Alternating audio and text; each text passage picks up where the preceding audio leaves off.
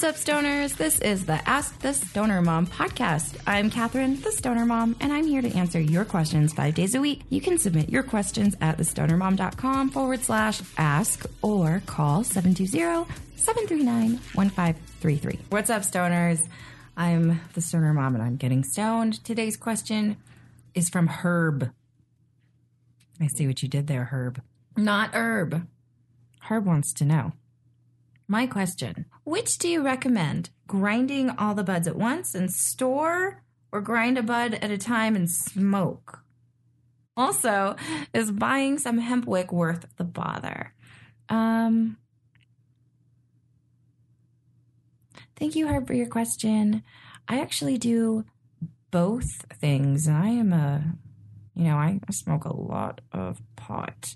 So I will usually grind a whole bunch at a time, and that's right now because my supply that I'm working from is quite big, thanks to Blavid, my husband. He grew a ton of pot for me, so I'm trying to kind of grind a lot of it at one time, and I do store it in like a cute little clear jar that I got in one of my Stash Logics bags. So but I also will store the ground pot in like black jars, so there's no light or whatever getting to it.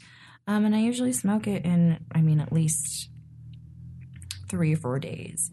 This is a pretty small container, and I again smoke a lot of pot. It's also really convenient for if you vaporize, because a lot of times you do want to have a really nicely ground up flower, and so my supply of ground up pot is really good for vaping, and then also for filling up blunts with. I have it all ready to go, and I just take a little tiny quarter teaspoon measuring spoon, and I set about rolling my blunts. So yeah, I also like to sometimes, I have certain bowls and different water pipes or bongs that I prefer to not grind up the pot and to just stick a nice, perfect, like medium-sized or small bud into there, 1 or 2. And when you do that, I always try to take care to take off stems and make sure there's no seeds or anything, and just kind of jam it all in there with my finger and poke it all down, and then that's always great to use a hemp wick with, actually.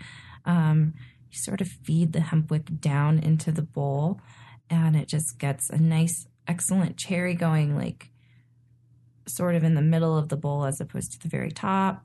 And it's nice, especially if you put like a little concentrate or keef maybe on the top of your bowl, as that stuff always burns off quickly, faster than the flour. So it's nice if you're not lighting it from the top, you're like heating it from the bottom. You get my drift? Anyway, that was some advanced bowl loading, but there you go. I hope this answered your question. There's no wrong answer. If you don't smoke a ton of pot, then maybe you don't need to grind a lot of weed.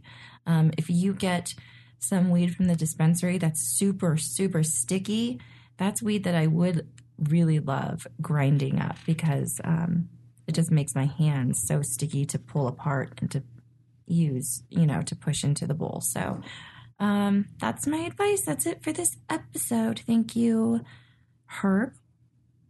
If you have a question for me, you can leave me a message at 720-739-1533, the Stoner Mom hotline. Ciao.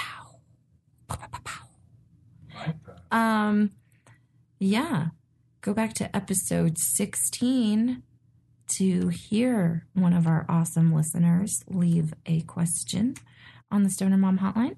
And anyway, also you can reach me at thestonermom.com/ask. Ask me your question there, and I will answer it here. Thank you.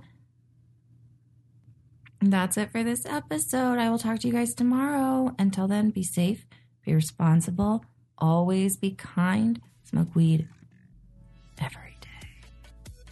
All day, every day, no matter what the doctors say, you do it.